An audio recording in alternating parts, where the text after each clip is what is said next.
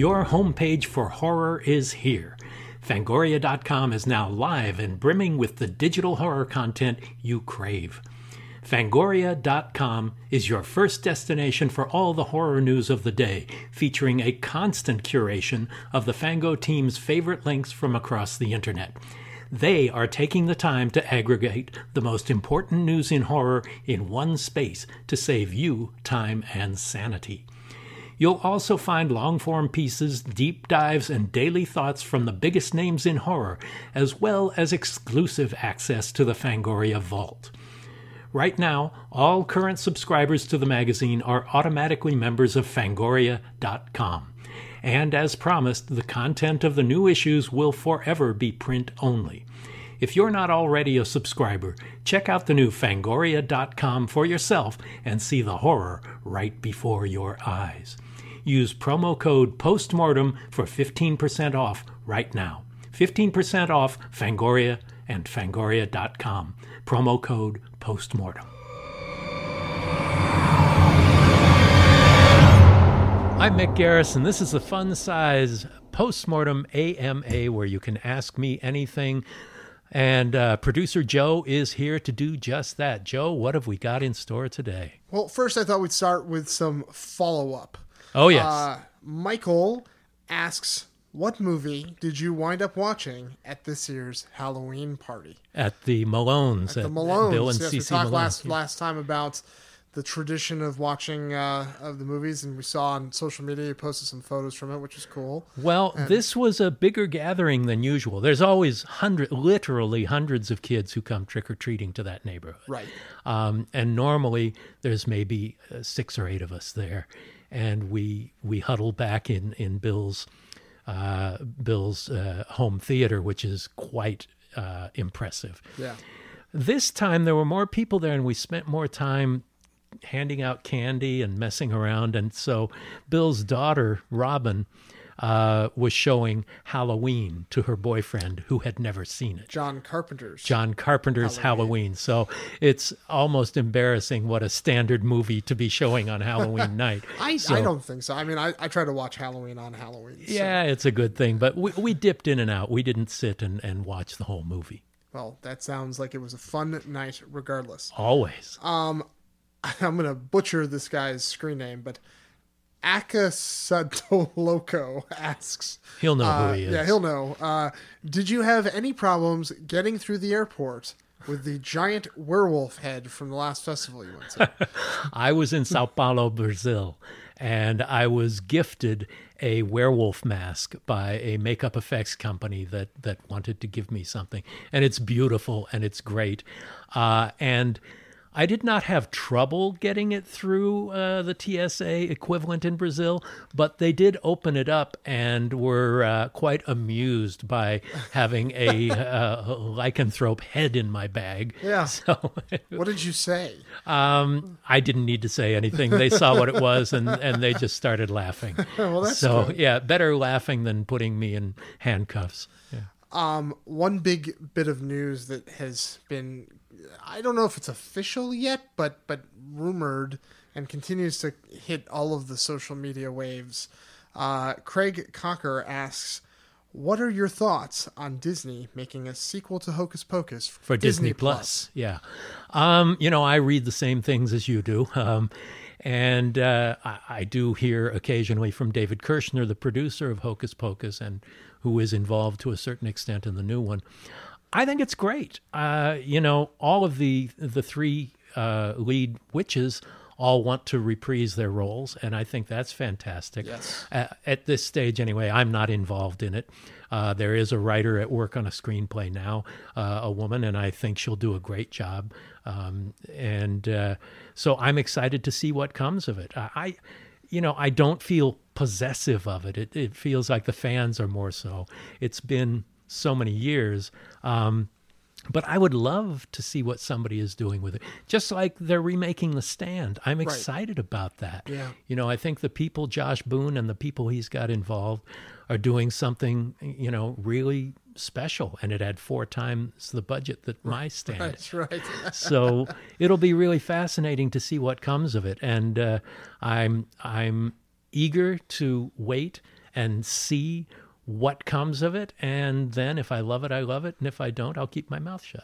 That's right. That's right. It's got to be pretty cool, though, that 25 plus years later, they're still talking about trying to do another movie. I mean, that's pretty remarkable, especially like with the initial success of that movie not hitting at the box office. Right. I mean, well, it was so smart to put it out in July, though, don't you think? Yeah, July Halloween movie. Yeah. It's funny they did that with Monster House too. That Zemeckis. Oh, the Zemeckis animation thing. Yeah, I always thought it was so strange. I don't know, but with Hocus Pocus is more popular than it's ever been. It's more iconic than it's ever been. Every year it goes up and up and up. So it's inevitable that they would do a reboot or a sequel or something. I'm glad it's a sequel. Yeah, I was just going to say, I prefer the idea of a sequel. I want to see the original Sanderson sisters. Yeah. I'm not nearly as interested in seeing the new generation of Sandersons. I completely agree. All right. Some new stuff. Aunt Shanks asks, have you ever thought about writing a book about your life and career? This is a little bit of a... Is this leading? a leading question.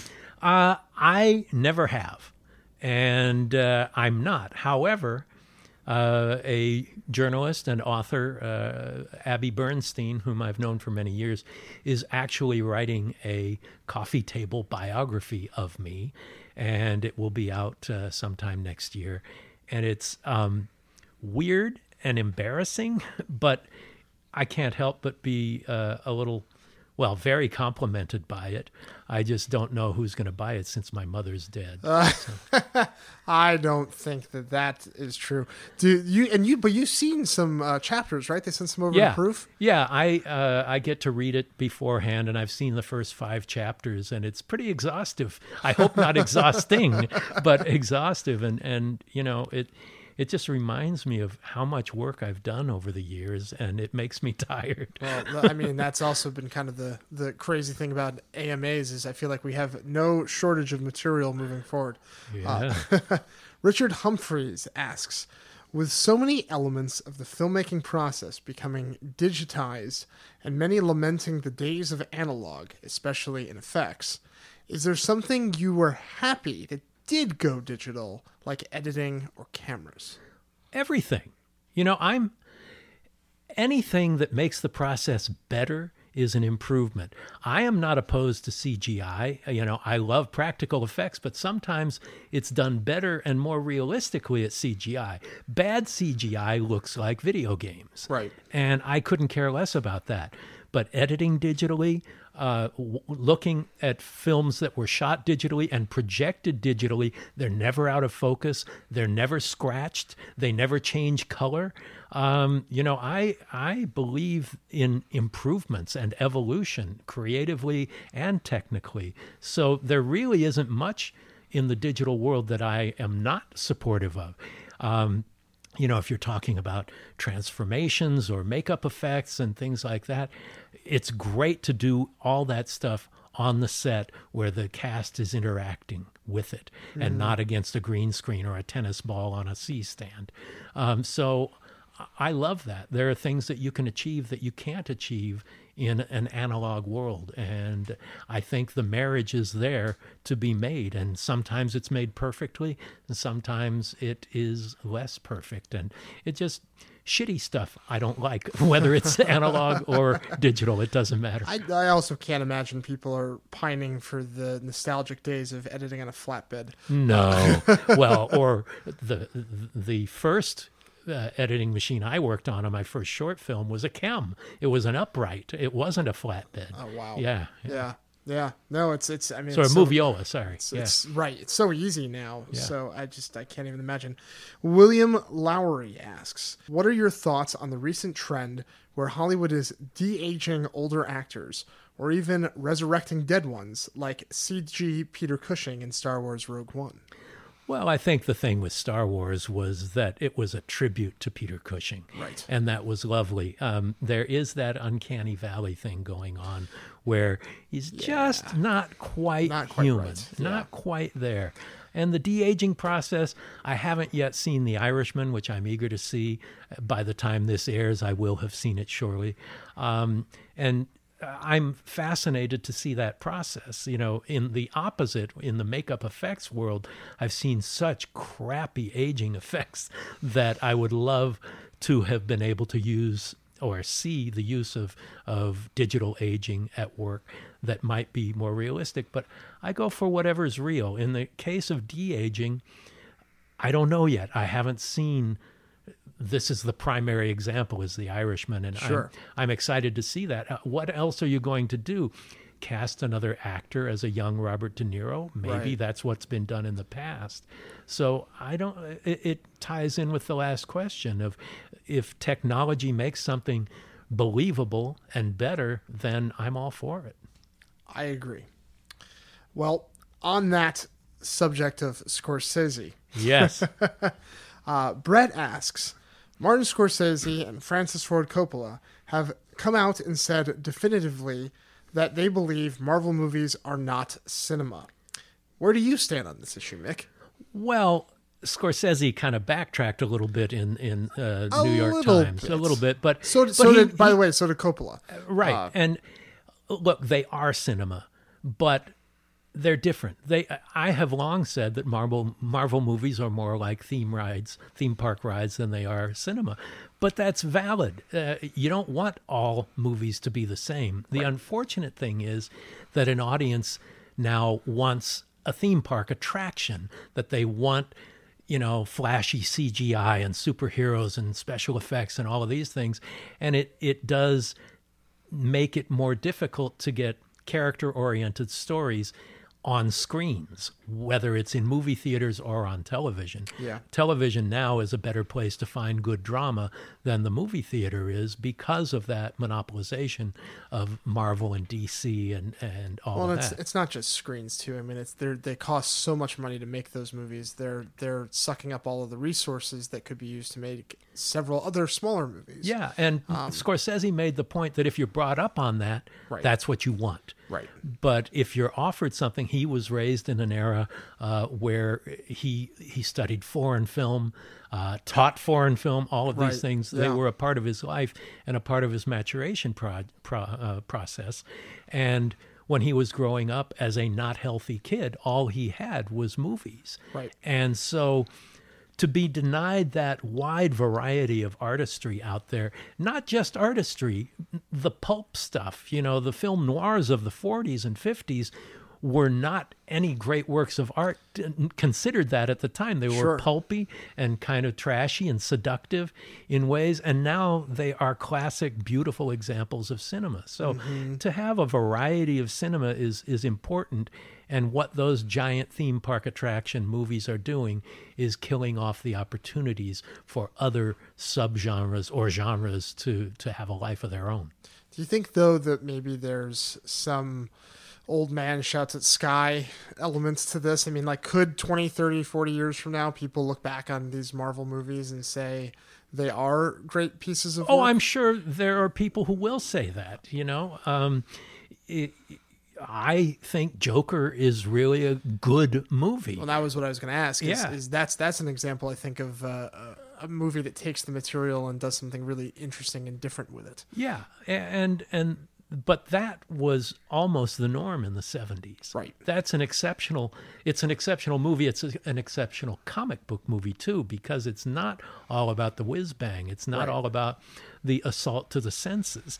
Right now, films are sensory rather than storytelling. But it also cost about a quarter of what these other movies cost. Right. So. And it's a huge success. I think Huge that's going to have a success. big impact on what gets made. Well, we might have needed to go through 10 years of vanilla so that we could get something chocolate. Yeah. And there's, like Scorsese said in his articles, there's great artistry and artistic people at work on these movies. Right.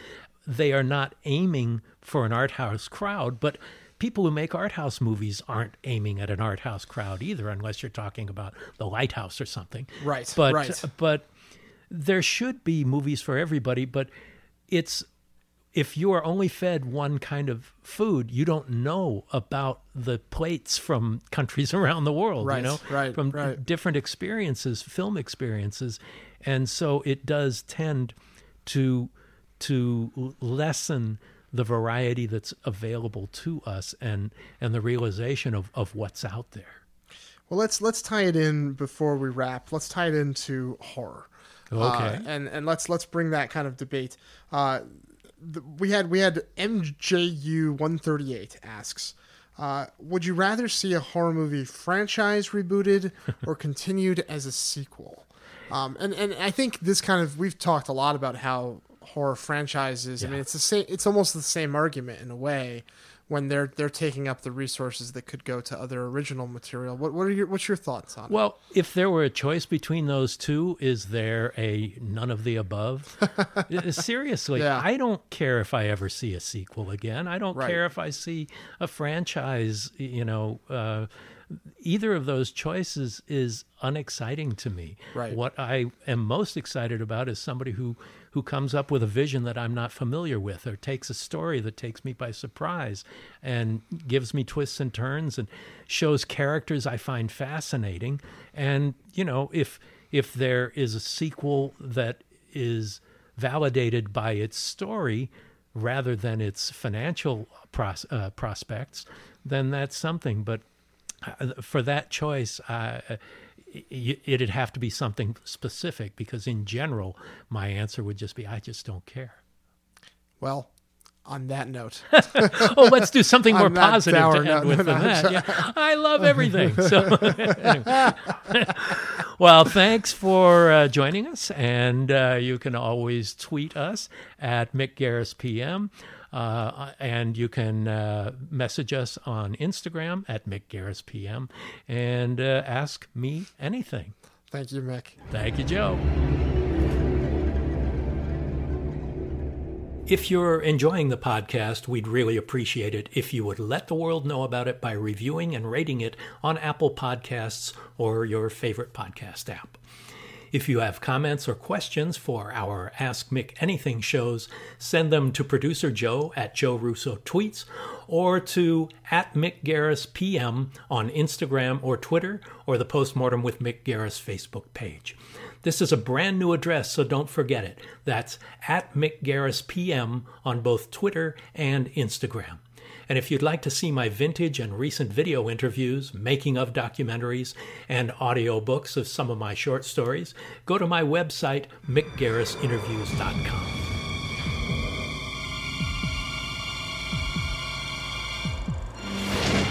Thanks for listening to Postmortem with Mick Garris. Download new episodes every other Wednesday and subscribe on iTunes.